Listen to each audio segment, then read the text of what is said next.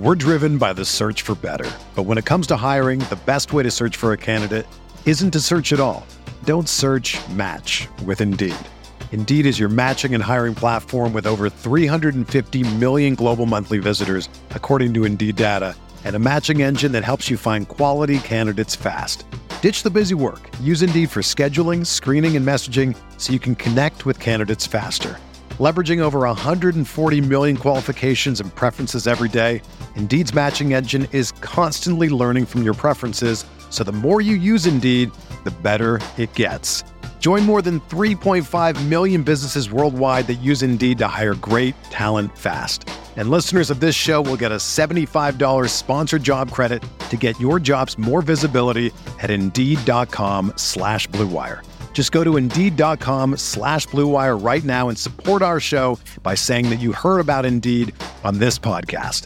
That's Indeed.com/Blue Wire. Terms and conditions apply. Need to hire? You need Indeed.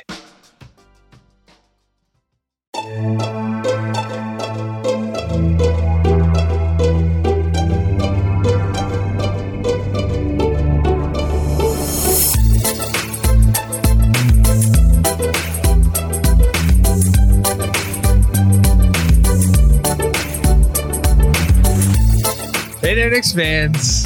How you doing? It's your boy, Jonathan Macri, with you for another episode of the Knicks Film School podcast. Coming at you. Feels so good to say it. Off of a win. We knew it would happen eventually. We got 8 of them in a row. And then we couldn't get any more. And now we got one. That's good. New year, new me, right? Or no, that doesn't rhyme. We need to think of it. Jeremy Cohen, my better podcasting half. Is there a phrase new? Isn't there a phrase like new year? It's not new year, new me, isn't it? Something? It is. It is new year, new me? Yes, it is. I thought it would be something that rhymed. No, not in this case. Maybe we could workshop that and come up with something better than new year, new me. New year, Maybe new Knicks.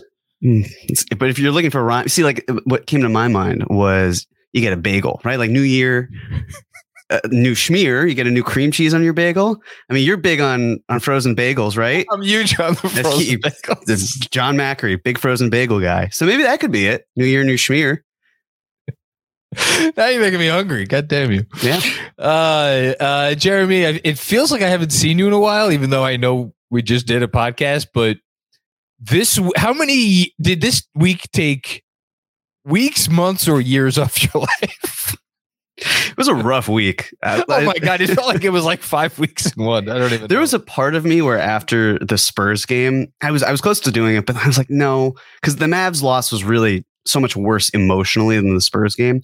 Yes. Where I had made a meme where, you know, in the Simpsons movie when Bart's like, oh, this is the worst thing that's ever happened. And Homer's like, the worst thing that's ever happened so far. I was thinking like, oh, the Mavs loss is the worst thing that happened. Mavs loss, worst thing that happened so far. But I didn't do it because it's like, no, the Mavs loss was just so gut wrenching. I mean, we sat there in silence. And the beauty of it, people got to view us stunned, right? Like, at least on a normal game, we'd have the comfort of maybe sitting in our own homes and be like, wow, that sucks. Okay. But no, we had to be in front of a camera and doing it. So yes, I think that there was a point after the first quarter of the Rockets game where I'm thinking, look, if you tell me with this Texas trip, Knicks win 3 games, phenomenal, fantastic, great. Yes. Win 2 of them, probably depends which 2, but I can get behind it. And how, as always. Sure. It's always about the how. Yeah. Yes. 1, all right. That's really depends on which one we're talking about because some pretty rough things. 0, unacceptable. Like you can't go to the Texas Triangle and lose all of your games. And sure enough, sometime in the second quarter, the Knicks turned it around, didn't look back. And it's wild because the results themselves feel so crushing, especially how the Mavs game ended. Yep. And I'm not here like, oh, look at the moral victories or anything of that sort. They went 1-2. They should have gone at least 2-1 on this trip, but it's hard not to walk away at least feeling some sort of positive reinforcement. Maybe not from the Spurs game, maybe not from most of or some of the Rockets game, maybe not from half of or 33 seconds of the Mavericks game, but collectively, it almost felt like if they're hanging with teams, maybe they shouldn't be hanging with some, maybe they should be ahead. No. And they are doing this, specifically the Mavs game, I guess, with Brunson on the bench, with Barrett missing pretty much the entire game, you feel okay.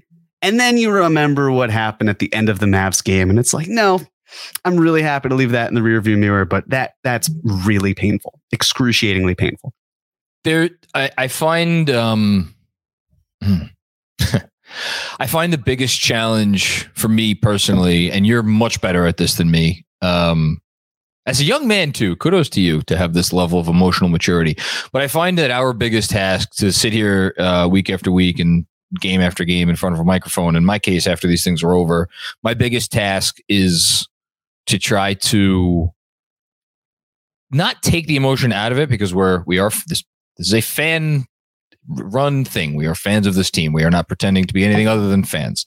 So it's not about taking the emotion out of it, but it is about contextualizing the emotion, I guess. I don't know if that makes perfect sense. It probably doesn't, but you get what I'm trying to get at here. And I don't know that there has ever been, for me, an instance, a 2-week stretch, because I can't separate the Mavs game from the Bulls game, for as much as the Mavs game was worse, but like that, those two things happened within 5 days of one another. It just wild. One was more wild than the other again, but again, it's just the closest of time. I don't know that I've ever found it more difficult to separate out my ability to like to make sense of things in a rational manner from how I was feeling in the moment, because in the moment, both of those games, especially obviously the Dallas one, were like, oh, nothing matters. Like, just end it all. And then the weird part about the Spurs game was the Spurs game on its face. If you look at it, it was like, okay, horrible matchup. In terms of Spurs had a lot of size. The Knicks were down their biggest wing defender, to say whatever you want about RJ's defense. I mean, he's a big body out there that you could throw against those sorts of wings. They didn't have him.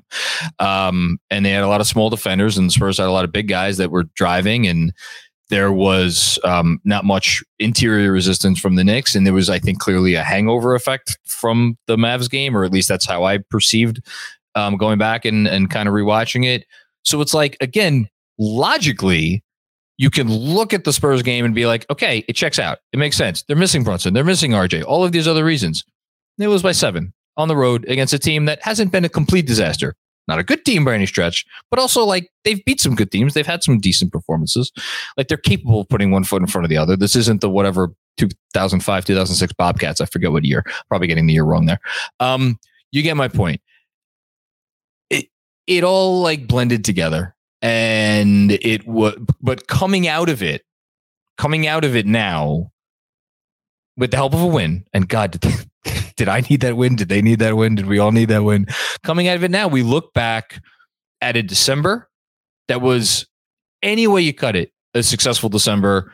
Record-wise, the advanced statistics, which I don't know if we want to go through some of those. And even if you want to take it a step back, and we've talked about these different lines of demarcation, I am increasingly going back to the OKC game, which is where it seemed like the bottom fell out, the home game against OKC, and then they kind of righted the ship after that. I feel like this team has really been onto something for a while now, and I just pulled it up and the most astounding thing for me, I don't know about you, but for me, since that OKC disaster, which we witnessed in person, they've played 21 games. In those 21 games, or excuse me, 19 games. Sorry, I lied. 19 games. In those 19 games, they were the third best offense in the league. If you would have told me that there would be any 19 game stretch that the New York Knickerbockers, this year's New York Knickerbockers, would have the third best offense in the league, better than the likes of the Mavs, the Celtics, I would have called you all sorts of names. And so, like, taking a step back, trying to put everything into proper context, I think it's okay, even in light of the events of this week, to sit here and be like, you know what? Things are okay. They are. And that's the thing that bothered me the most about the Mavs game, which is, as you said, like I'm pretty level-headed when it comes to these seasons, because I know that these seasons, they're important and you need to have some sort of results to show for them, but it's not quite do or die. I think there is a level of, you have to make the plan minimum. Right? Like you can't, unless there's a significant injury where you can say, well, it's because of this injury where that's why the Knicks are not doing well. And but even still, it's going to be, if you are the Knicks, you should be able to reinforce the team with enough talent where the team is able to make the play-in. They have no interest in tanking. And I left the Mavs game shaken, not in a way that's, where like the core is attacked in my mind, where it's like, oh my God, everything's, do this, all that. It was more just like, this is the first time I have viscerally reacted to a loss in a way that I hadn't for a while, maybe since the Nets game right before the All-Star break last season. I think that was the last point where it's like, like, what is this? What are we doing? What are we watching? And so this can't be real. Right, exactly. But at least I could rationalize the Mavs game afterwards, right? Again, like I said, Brunson not playing, Barrett injured, guys are exhausted. You could, I don't want to, for example, absolve Tibbs of any coaching choices, but I feel like there has been a very heavy discussion just in terms of what went wrong in the last minute, 33 seconds, whatever it is. And I just think that one thing that Knicks fans have not considered is something that worked against the Knicks is luck. Yeah. Bad luck. And I know that Knicks fans and just fans as a whole don't love just saying it is what it is, because what we like to do is we like to identify the problem and talk about the problem and lay blame to it. And I don't even think that blame is wrong. I think there are things that are totally accurate just in general, but very often are we unable to say there's certain aspects that just are what they are. Shit happens. Right. Like, who would have thought that the Mavs hit 3 threes and then the probability of, Luka missing the free throw, getting his own rebound, the Knicks having 2 of their own players not saying, I got the ball. Like, what happens if Grimes comes up? All these things. And it just, one thing after another, it just was a disaster. And there's a reason why the number of the odds of it happening were 0. And I know Andrew's got this number memorized. I certainly forgot it because I didn't even want to think about it. 13,884. Thank you very much. That is astounding. So everything that would have to line up, it's a perfect storm that just occurs. And again, yes, I think it would have been great to have Jericho Sims out there instead of Deuce McBride. If the whole goal is to get the rebound, I don't really care about Jericho Sims' free throw shooting inabilities. You have the ball, you put pressure. No, it was the wrong move. Right. There's no discussion needed. It was wrong to not have a rebounder out there, another rebounder out there. Right. And even still, as much of a problem as that was, and that was a coaching deficiency, the fact that they still were able to score 9 points before Luka even made the trip to the free throw line and got the ball, like it's just luck and other things too. And I think that we just have to, at a certain point, say, great, on to the next one. And I felt that there was some carryover from the previous game to the Spurs game. I didn't understand why Mitch looked as tired as he did. Oh, it was if it was not his worst game of the season, it was certainly the game where his level of play, and not in a good way, was felt the most in the outcome of, in the unfolding of that game, and then ultimately in the outcome of that game.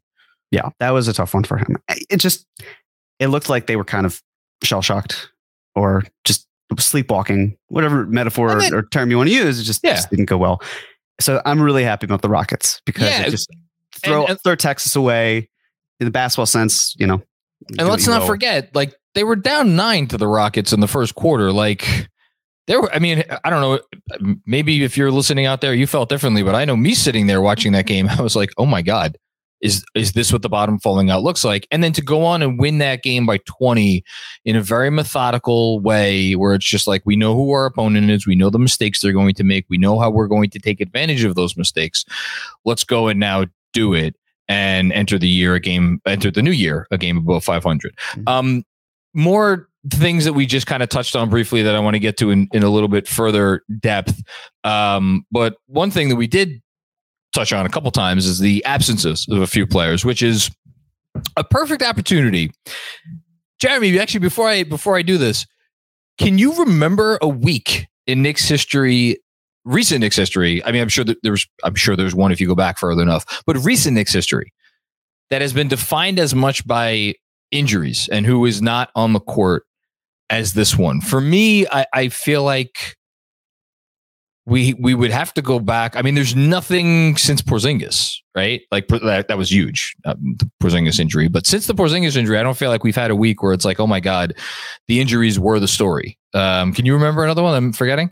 COVID. Oh, COVID was a big one, yeah. But if we're talking about physical ailments injuries, as opposed to illness, yeah, it's been a while. I'd say probably that, because all the larger names haven't missed time. Yeah. Julius has been relatively healthy. And yeah, probably Porzingis going down was the last significant one.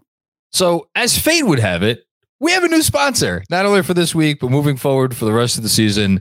And I made sure it was okay with them, that they didn't mind me saying as much. And they were like, what are you, crazy? You could boast that as much as possible.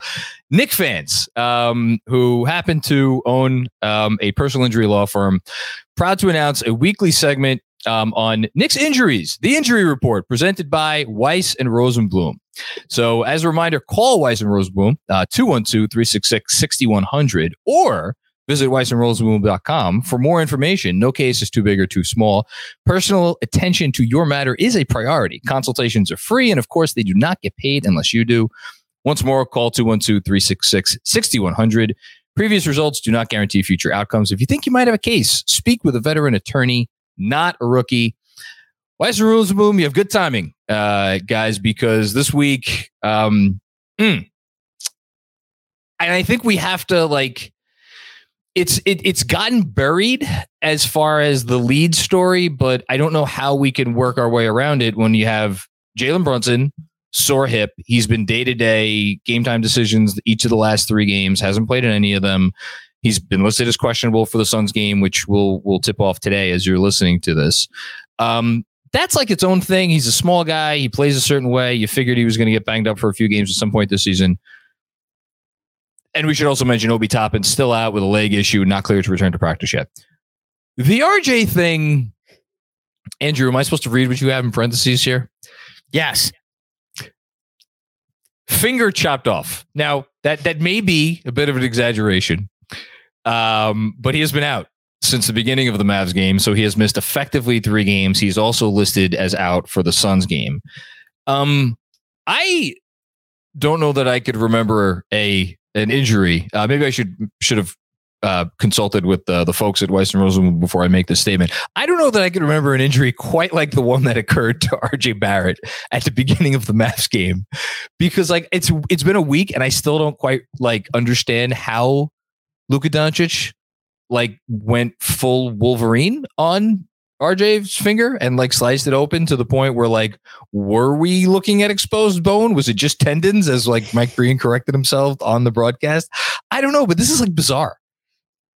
It is. Although, so fun fact for me, at least, I had a history where I have snapped the tendon in my middle finger twice. And the first time I did it, John, I was playing a game of cards. Oh my God. You know, the That's game not a real story. Slapjack, where you slap the deck? Yes. Yeah. Did it. And yep. Second time was when I was playing Frisbee and I fell. And so it happened. Did the Frisbee have like a blade around it, like Raiden's hat in Mortal Kombat? Worst part is I had it from putting my hands out when I fell because someone cut and I had to go down. But yes, so as someone who is familiar with tendon injuries, I can tell you that the idea of seeing it would probably make me nauseous, and the discomfort is bad enough. Fortunately, he didn't have that. It was just a laceration.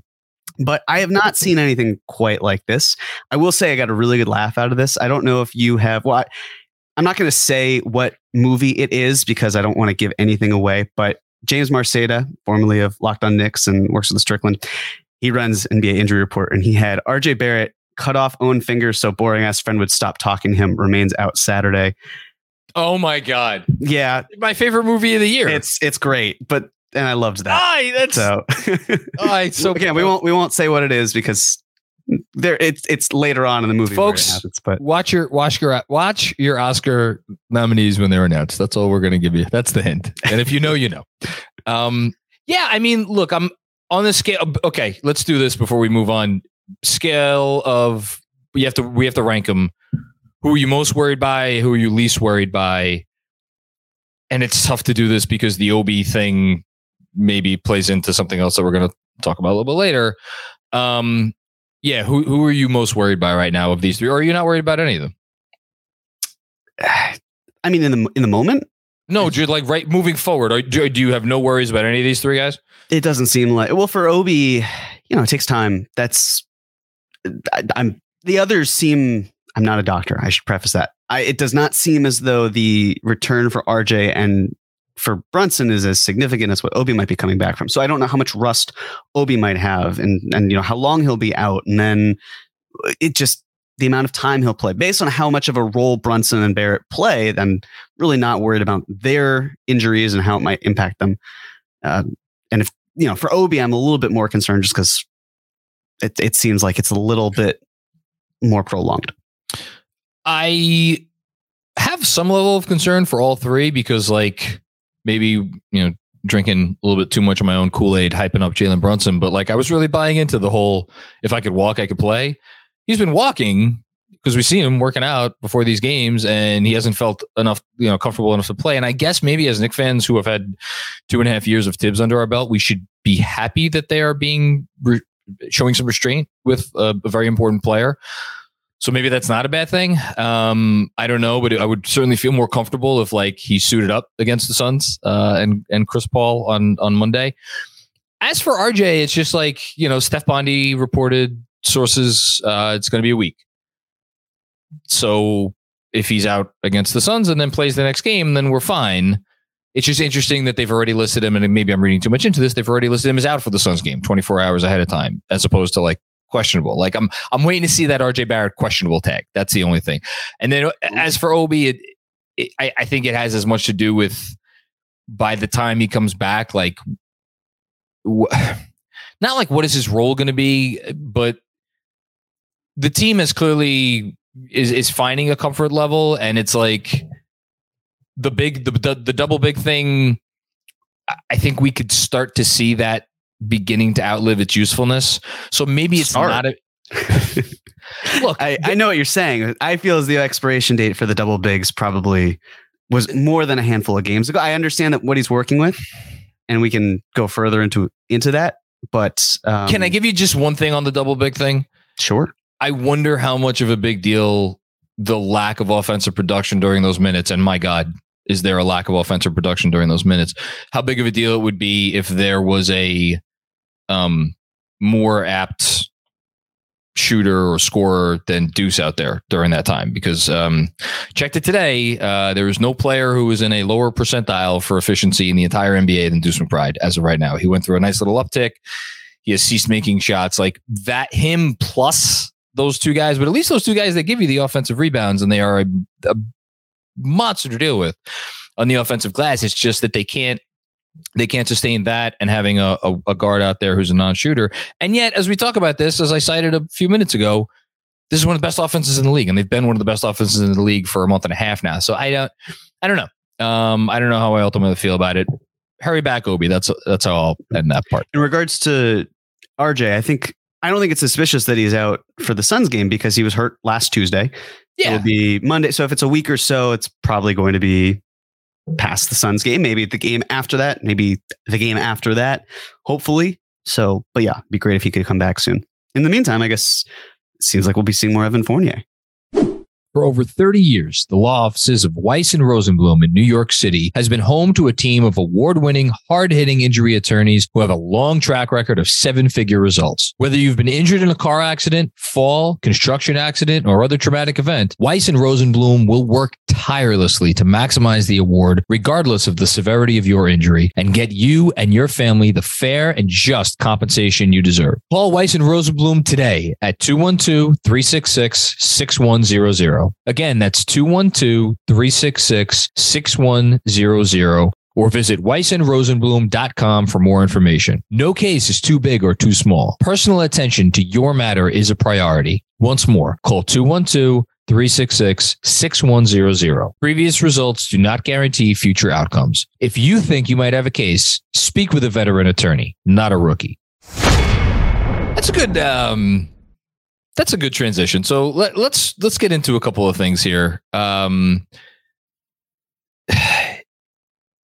putting this week aside, but like, I feel like the larger story of this Knicks season has been they were kind of fumbling around in the dark to find a rotation that they liked, which was clearly impacted by the Quentin Grimes injury to start the year, because the guy that it is very clear now that they wanted as their starting two guard all along was not ready to start the season.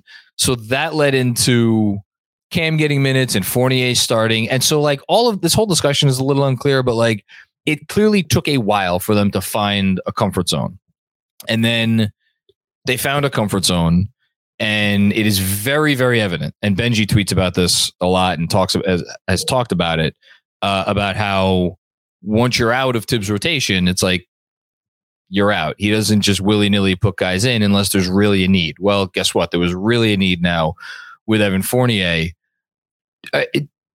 Do we have any thoughts about, like, as this team, and we're going to talk trades later, but as this team approaches the trade deadline, like, has anything changed in your mind, or they're still in a place where it's like they have all this excess salary, these guys who are not part of their main plans, they're just going to try to move on from these players if they can. If they can't, they can't, and it's no big deal? Or has like Fournier's reinsertion affected anything for you? I don't know that it's affected much for me, but I was curious to get your take on that. Well, I'll say this. I didn't have a problem with Fournier not playing in the Mavs game. Neither did I. I think sticking him into that situation, completely agree. It's like, all right, if things go downhill at another point, then we're talking about why did Tibbs play Fournier in a game where that seemed winnable? My issue is actually, okay, if you're going to play Fournier for the Spurs game and for the Rockets game, why aren't you mixing and matching so that you're not pairing him with Rose and Hartenstein? Because it's not like there's any sort of complementing that they can do. Like, I was very surprised that Deuce was starting and Fournier, for example, wasn't. And I understand it might be a tall task to throw Fournier in there after he hasn't been playing in 6 weeks. But if we're talking about fresh legs, we're talking about spacing, maybe more so, a little bit more size against the Spurs in that starting lineup. Maybe you have, someone like Deuce coming off the bench instead. You could rotate it in a way where it's not, Tibbs hasn't been doing the hockey lineups, but no, you can find a consistency where, okay, yeah, you do have Deuce's defense and he's really struggling with a shot. And you do have Evan Fournier, who's not a good defender, and he's just getting his legs under him and he's not really doing much, but he still has enough gravity. And I think the thing to remember with Fournier is, again, he's still an NBA player. He didn't disappear. He hit 38.9% of his threes, and he had 7.7 attempts, 3-point attempts per game last year. That's a really good shooter. That just doesn't go away. No. And the fact that the Knicks were unable to reincorporate him earlier, and the fact that even still they haven't really put him in a position, in my opinion, to succeed and other guys to succeed as well, I thought was frustrating.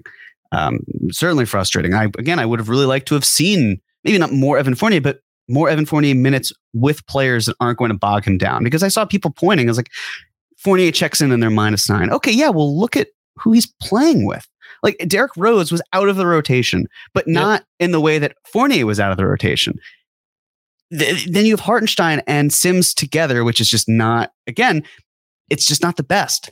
There are challenges behind that. And I think that it's just not setting him up for success. But to answer your question, how it figures things out later, I think they still try to move him. I think there are teams that could certainly benefit with someone like Evan Fournier with his shooting. Not to say the Knicks couldn't. They certainly could. But it seems clear that his role here moving forward is not going to be one that is something he's in line with. I think it is in their best interest to move him. They just don't have to. And the Knicks know this. Yes. They're not going to give him away. If they can find the right deal, they'll do it. And the last thing I'll say before I turn it back over to you, I know there were some fans who were upset because the Knicks weren't playing Cam Reddish. And I think it's twofold there. Number one, the Knicks don't want him to get hurt. And people might say like, oh, well, all right, maybe Nets a second round pick. So what? It's like, okay, but there is still an important thing here where if you're giving up a protected first for Cam Reddish, you're going to want something of value back. But the other thing that I don't think is getting enough discussion is maybe Cam Reddish doesn't want to play. Maybe he wants to be maybe he wants to have a consistent role, and what Tibbs would be asking of him is not consistent. And it's the sort of thing where without it being public, right? Like, I think when there are a lot of fans who like Cam Reddish, totally fine. A lot of fans who don't like Tom Thibodeau, certainly fine. Thibodeau isn't going to be like, I don't want to play Cam under any circumstances. Cam Reddish saying, oh yeah, I don't know what's up, I'm not sure. Like, he's the one who's really speaking to the media. And I'm not saying, as I've said before, I feel bad for Cam. I want him to have a role moving forward, but I think there's something to be said of, it's easier to take his side in the situation and be like, yeah, I don't know what's up, than Tom Thibodeau, when it's very possible that both sides, both being the front office and, Cam and his representation, so multiple sides, have agreed that it's just not in his best interest to play right now. Again, I'm speculating on that. I want to acknowledge that. Can I give the analogy here? Sure. This is a couple that has broken up but has a few more months left on their lease. That's all this is. That's fair. It's a really good analogy. What's done is done. Yeah. Yeah. I don't know if it's quite like, oh man, if you were the last woman or / man alive on Earth, I wouldn't finish your sentence. But Cam ain't playing no more minutes for the next. It's not happening. Good transition to the last thing we'll talk about before we give out our Cashback Player of the Week award presented by Chase Freedom Unlimited. The Knicks, along with arguably the three best teams in the league this year, the Celtics, the Pelicans, and the oh my God, who's the fourth team? Andrew, who am I forgetting? Is it the Nets? It's not the Nets. Is it the Nets? It might be. Yeah, I think it's the Nets. Are one of the 10 best offenses in basketball, and they're one of the 10 best defenses in basketball. That's really hard to do. And I've mentioned that in a couple of newsletters over the last few weeks because, again, traditionally, it doesn't always hold true, but traditionally, if you're top 10 in both of those things, like that is your barometer for who is a true contender. Now, does that always play out year after year? No. Am I trying to imply that the Knicks are true contenders? I can't even say that without laughing uproariously. No, the Knicks are not a true contender. But even with the Cam messiness and the Fournier thing and all of the other messiness to start the year and like the stretches of weeks and what felt like more than weeks where they could not defend the three at all, and all of these sorts of things, the Knicks are one of the top 10 teams on both sides of the ball. And I think how you view this, and then also view the fact that they are only a game over 500, whereas the other three teams I mentioned are obviously much, much better than a game over 500. The Nets are, I believe, the 2 seed at the moment. The Celtics are the 1 seed, and the Pelicans are if they're not leading the West, they're like right near the top of the West, and the Knicks are not. And there's like a lot going on here. The Knicks still don't have their superstar player that God knows we will talk about in perpetuity until they get one.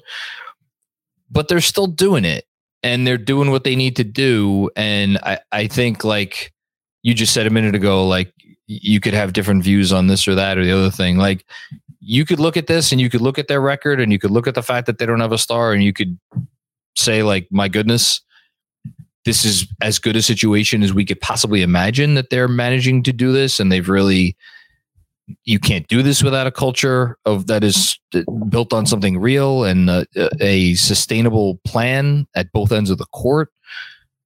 Or you could look at it and be like, this team is wildly underachieving and they should be doing so much better. And yeah, sure, they may not have a superstar, but they have 3 guys who, 2 of whom are legitimately in the All-Star conversation, and one of whom, and we'll talk about him in a bit, I think is going to make it. And then another guy in RJ Barrett, who has been really on the come up for more than a month now before he got hurt.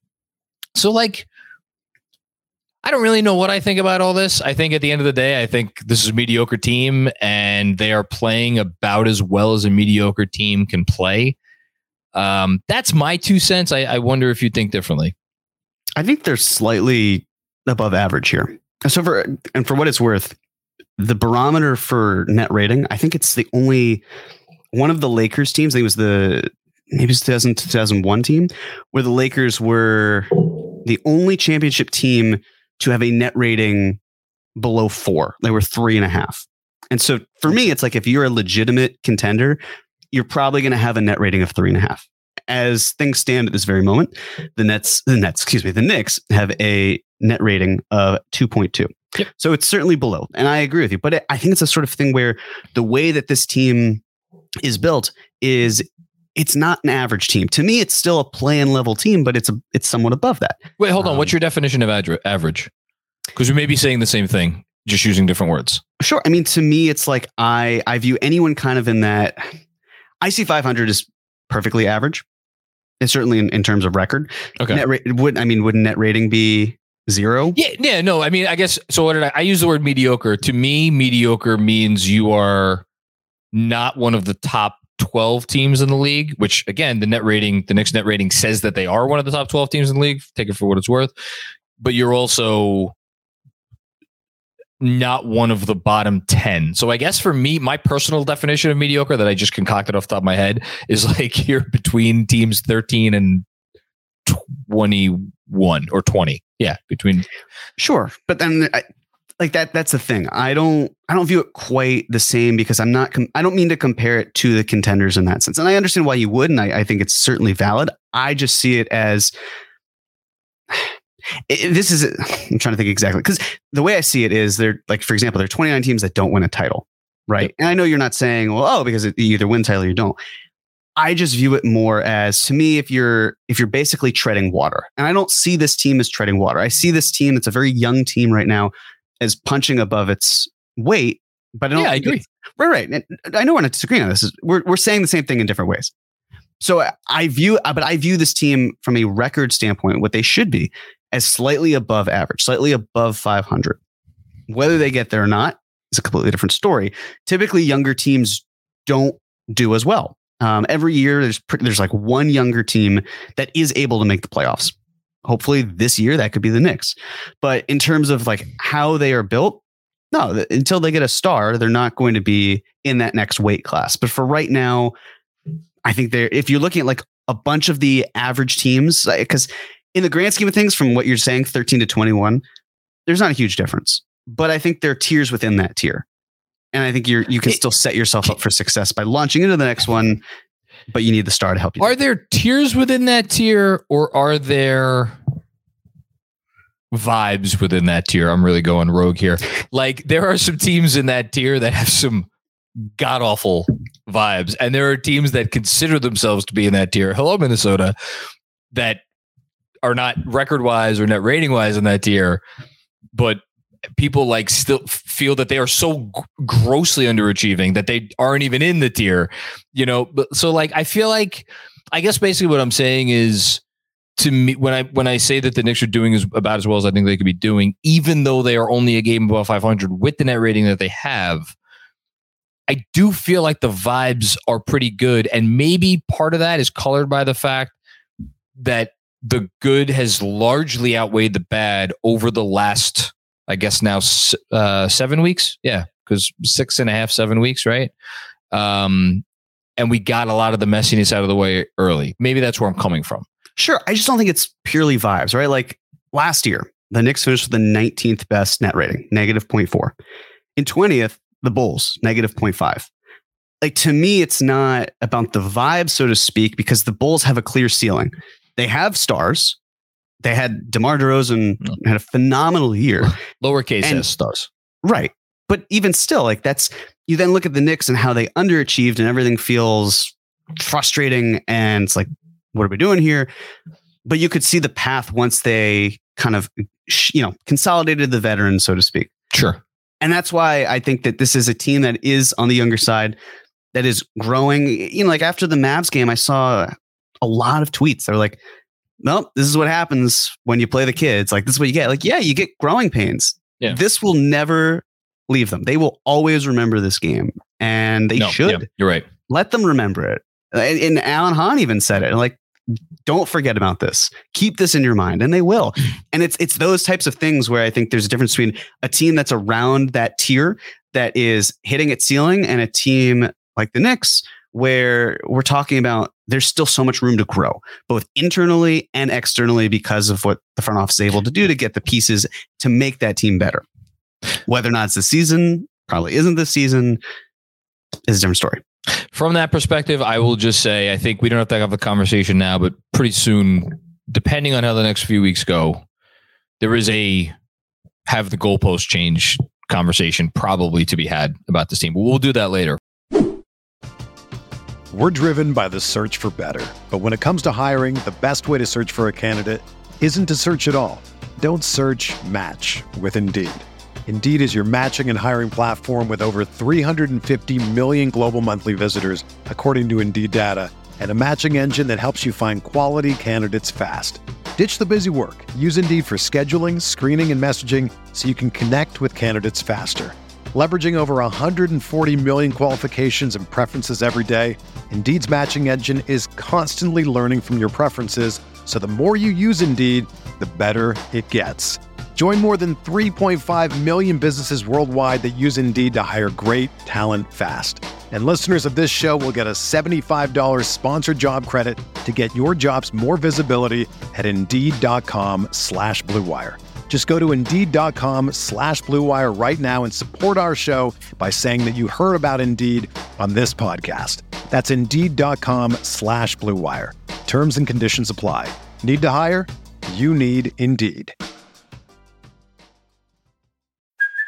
Hey, it's Kaylee Cuoco for Priceline. Ready to go to your happy place for a happy price? Well, why didn't you say so? Just download the Priceline app right now and save up to 60% on hotels. So whether it's Cousin Kevin's Kazoo Concert in Kansas City, go Kevin, or Becky's Bachelorette Bash in Bermuda, you never have to miss a trip ever again. So download the Priceline app today. Your savings are waiting. Go to your happy place for a happy price. Go to your happy price, Priceline. Once again, presented by Chase Freedom Unlimited, the Cashback Player of the Week award, aka our game ball. Am I so enthusiastic about this segment this week because I get to give the first award? First Cashback Player of the Week? Maybe. And the best compliment that I could give the player that I am going to name my Cashback Player of the Week is that I'm genuinely enthusiastic about giving him this award. You want to talk about coming all the way around on somebody? Starting at the beginning of the season when this player did something good. Not that I begrudgingly praised him. Before you do that, Yes. read the candidates. Oh, I always forget to do this. Yes. Thank you for reminding me. Well, it was actually our dear producer who texted, but Tell John to read the candidates. It's exceptional. Read the podcast. candidates in all caps.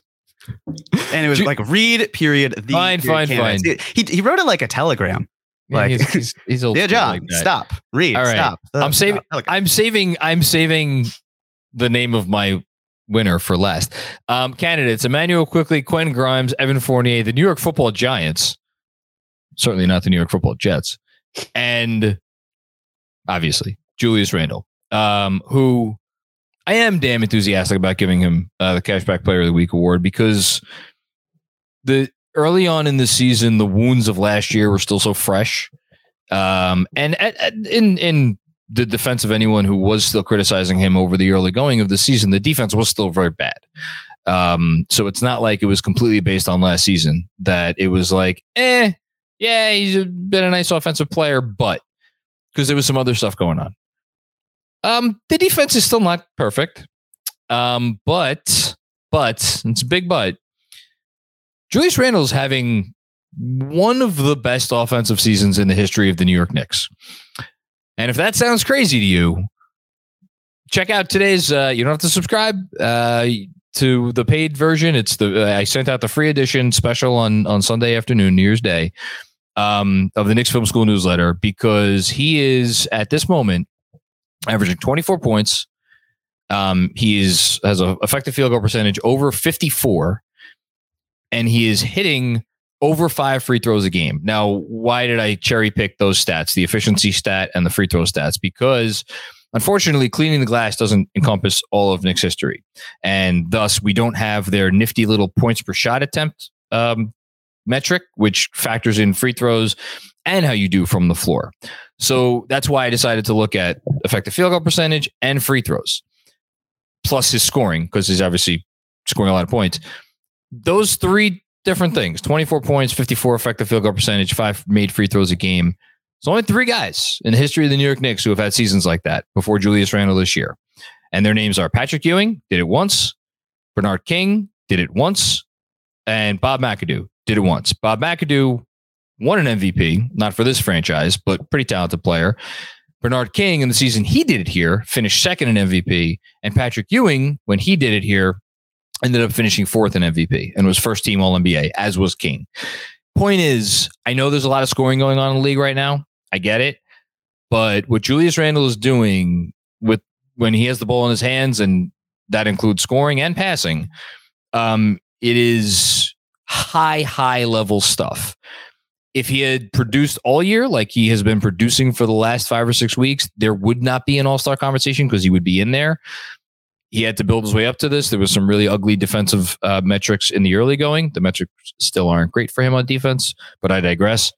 He's been awesome. He's been everything they could possibly have asked for and more. So my cashback player of the week goes to Julius Randle. It's been phenomenal. It's just incredible. And it's awesome. It's great to see. I'm curious though. So when we were on playback, Benji posed a question and said, do you feel that Julius Randle is better as someone to build with or to trade him and use those pieces to get someone else? And at the time, it's a great question. You said you advocated for the trading and taking the assets and then getting someone else. And I said to build with. Hold on. Mm-hmm. Given what I presume would be a mammoth haul. Okay. It's more, I'm just curious if your thoughts had changed since then. They haven't. You could talk me into it pretty easily. I waffle sometimes. You could talk me into it. The reason why I'm ultimately dubious is because I know he's not very popular anymore in terms of especially Knicks fans, but like Bill Simmons has said some smart things over the course of his life covering the NBA and writing about the NBA. And something I do feel like is very wise is when you ask, he asked himself, can this player be on the floor for the last 5 minutes of a finals game? And given how I still have legitimate concerns about how much Julius Randle's defense would be exposed in a very, very high level playoff series. Again, I have questions about it. I'm not saying I feel like it would not be workable, but I do have those questions. And the fact that like, if he's one of your top 2 guys with the ball in his hands, how good can you be? I think that's a legitimate question. And like, look, he's shooting great from outside. For him, it's still about 35% from deep, which is like, okay, that's a question. If it's not coming from your center, and we know we can't really play, you can't trust Julius as center defensively. So like, there's enough questions there that if you're telling me that I'm getting some insane haul in terms of draft picks and maybe a good young player for him, I think there's a real argument that you're better off making that sort of trade. I don't say that with a tremendous amount of conviction. But the two things then is, wouldn't another team that is theoretically trading all this for Julius Randle be considering that too? And the second thing is, based on where the Knicks are at right now, compared, like, to me, where the Knicks are, a game above 500, left some meat on the bone for some other games. Jalen Brunson obviously hurt, whatever. They are a game over 500. And the point to get to where you are a contender, to the point where we can have the conversation of, is this player able to be there the last 5 minutes of an NBA finals game? The gap is so wide that, that it's just like, it's out the window. At least that's how I see it. It is out the window for right now. We're not anywhere close to being there yet. I can answer the first part pretty easily. Why would a team trade for a guy like him? Because maybe they feel like their infrastructure is better set up to withstand the issues that he could potentially have. And also, quite frankly, like, maybe it's a team that feels like they're running, their clock is running and they need to take a swing, and he's the best available swing. Those things happen in the NBA sometimes. Who the fuck did the Cavs trade for before LeBron left? Antoine Jameson. Like there was some questionable moves made by that franchise. One example, just very quickly, team that the Knicks are playing as people listening to this tonight. Phoenix. That's the one everybody's thinking of. I'm glad you said it out loud. Yeah. So yeah, but then it's just as far as like getting from point A to point B. I do think there is a world where we can now start to visualize a Knicks team, where you take out Julius Randle, and this is no shade against Julius Randle. Julius Randle, I'm going to be making an all-star case for him this week in the newsletter. I think he deserves to make it. Maybe even ahead of Jalen Brunson. I can't believe I'm saying that out loud, but that's how good he has been offensively. He's been like, Jerry, you're smirking at me. He's no. I'm laughing, not in disagreement. I know. It's just more like, this is where we're at. This is where we're at. This is where this player has forced us to get to as far as how good he has been. That's what the numbers say. The eye test, it passes the eye test too. Anyway, I do think there's a world where if you swap him out and you put in a true top, 5, 6, 7, the guys. We all know the guys. And then you still got Brunson, and you still got RJ, and you still got Grimes, and you still have a Quickly too, and you could maybe add one more peripheral piece. Like, boy, could I talk myself into that being a championship contender real quick? That's kind of where I'm coming from. I get it. Totally. Okay. I don't disagree. Okay. My honorable mention will be the New York Football Giants making the NFL playoffs. As Andrew says, who are the Jets?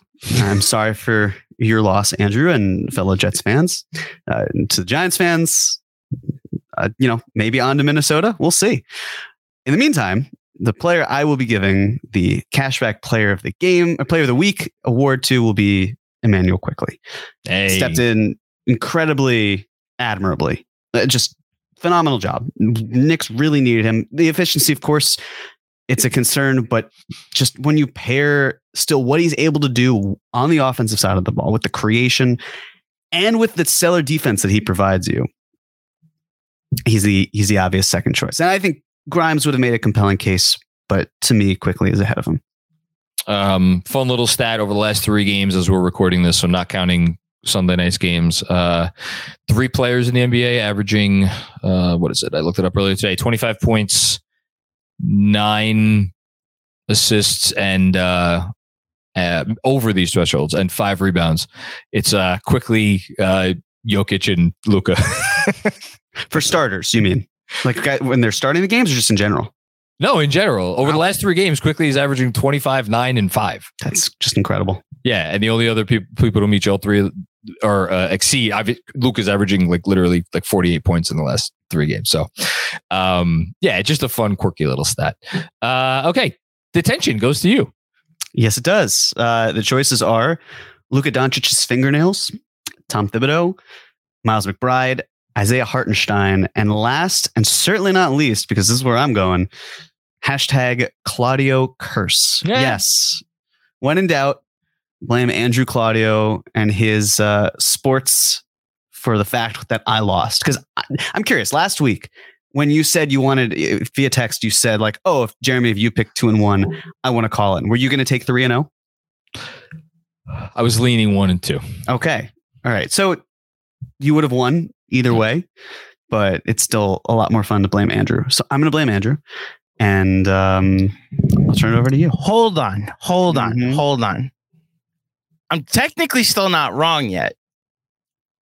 I said 13-5 to 2-5. Stop talking. You're out. Technically, it's in play, is all I'm saying. It's got about as much of a chance as the Jets making the playoffs this year, as well as, blowing a 9-point lead with, less than 30 seconds left. But you're telling me there's a chance.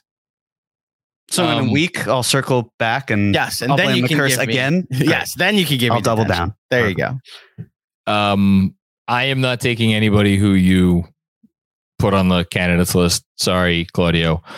I am putting in detention our good friends at Playback We love playback. We've loved what playback has done for us, and being able to allow us to further interact with our fan base here, not only at Knicks Film School, but Knicks fans everywhere. Shout out to Blue Wire for setting us up with playback. Love everything about them. To have the end of the Mavs game, the regulation and the overtime captured for all of eternity, thanks to playback. To see that ran back on Twitter the next day, it hurt. It hurt. And if playback wasn't around, that would have never happened. So unfortunately, playback, I love you. Shout out to all of our patrons who get to watch with us on playback. But perfectly balanced though, because earlier this year we had one of the best moments we could possibly record it. Yeah. So as Thanos would say, as all things should be. It's just in that 1 year. Unfortunately, this may also be a Claudio curse moment because someone had to go in and edit the clip and post it the next day. So, all right. So no, I changed my answer. Yeah. Andrew Claudio. The Claudio curse is Jeremy's detention. Andrew Claudio himself, the human being, is my detention. GMAC and his curse are both in detention. There you go. Yes. Yes. Okay. Let's finish up predictions for the week. So I'm slowly but surely coming back. Jeremy's still 7-3, but I am 3-7. Still time. There's still time, Jeremy. Also, didn't shout out my wine of the episode. Going back to the Rusty Cigar Premium Red Blend. Very enjoyable way to end the week. Red Rockets, right? There's some connection there. Yeah, I am sticking with water. Oh, good for you. Prosecco and seltzer. Water's good. I didn't have a crazy night on New Year's Eve, so I could have a glass of wine tonight. This week, only 3 games. Phoenix, 3 p.m. start Monday. So if you're listening to this on Monday morning, appropriate your time correctly. And then Wednesday, again, rematch with San Antonio. Sometimes it's not great to play the same team twice in a short span. I feel like this might be one of the times where it is good to play the same team again. And then going to Toronto on Friday. Both of those are 7:30 starts. Oh. There's an obvious one. I do think the obvious one is 2-1. Picking 2-1 puts the pressure on you a little bit. Phoenix is still down Booker. They are not the same team without Booker, we should say. Although they may be getting, I guess, Campaign and Landry Shamet back. I think they've been without those guys for some period of time. Feeling good about the San Antonio game. And then Toronto. Toronto beat the Knicks in MSG. I'm sure there'll be some payback factor. I think 3-0 is in play. I think 1-2 is in play. And because I can't decide between those two, I am going to go 2-1. It's totally fair. I think for me, it'll be 1-2. 2 of these games are at home. Knicks haven't been great at home.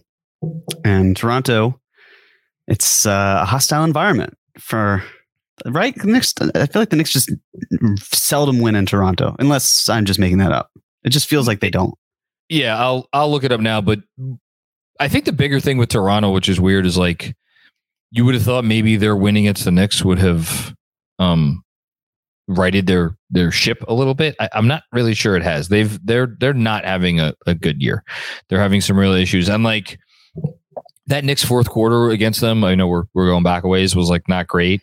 But at the same time, like the Raptors, or not at the same time, like the Knicks needed to have a not good fourth quarter to lose that game because the Raptors were trying to give it to them because they couldn't score. Their half court offense is just abysmal. So I don't know. It'll be interesting. The Raptors, here it is. They've won 1 in a row, but they're still 3-7 in their last 10. So yeah, we'll see. I'd have gone 1-2 if you'd have taken 2-1, if it was your pick for what it's worth. Yeah, perfect. Well, they're going to be back at 500. So 1-2 gets the job done. There you go. All right. Andrew Claudio, did we miss anything? Nope. All set. Happy President's Day, everybody. I guess that's what's tomorrow, right? Technically? No. What's tomorrow? It's New Year's Day observed. I thought Is President's Day not tomorrow? Is It's that February? It's in like fucking Is it really? Yes. Oh my god! It's Well, that then, Lincoln's in a birthday. Then a very early Happy President's Day. Happy everybody. Valentine's Day. Happy Easter. Halloween. Yeah. Yes. Happy Lunar New Year. Merry Happy Christmas. New Year 2024. Yes. Wait, isn't there also a Jewish holiday tomorrow, Jeremy? Tomorrow? No. Well, you're gonna make Jeremy look bad if there Wow. Yeah. I Couldn't ask Benji when he was on the pod? Touche. Whatever holiday you want to celebrate tomorrow. It's Yes. not one of the major ones. Okay. I mean, looking at Jewish holidays. Asara B'Tevet. That's a Jewish holiday. It's on my calendar. I put all Jewish. Andrew, there are holidays for the trees and the fruits called Tu I B'Shvat. But you're not all going to Jewish see. holidays on the calendar. When Benji started telling me that he trees and he fruits? needed off and Yeah, it's stuff. great. Tu B'Shvat's awesome. You just eat Okay. figs but it's like it's not heavily observed. Like that's and you know, like I appreciate your observance. To my knowledge, it's not one of the major holidays that is Okay. of observance. But thank you very much on behalf of the Jews I didn't realize that's why everybody was off tomorrow. I honestly just in my head it was like, oh, it must be President's Day or something. because of the Jewish holiday. No, No, I'm kidding. Monday, I know. Jeremy. Yes, I know. Yes, I didn't realize like it's New Year's observed. that's why the game is at 3. That's why your John's off and my fiance's off. Like I'm also you're off of work. so everybody's off. Okay.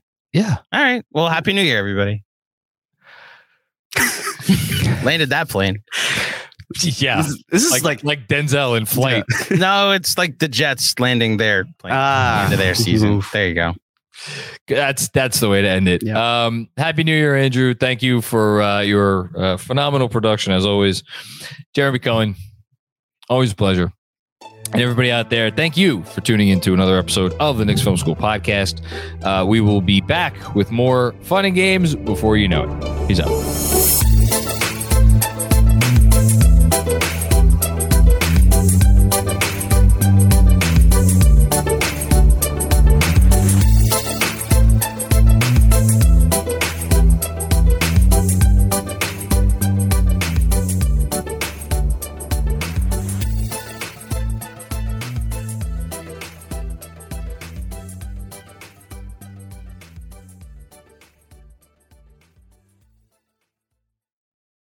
Everyone is talking about magnesium. It's all you hear about. But why? What do we know about magnesium?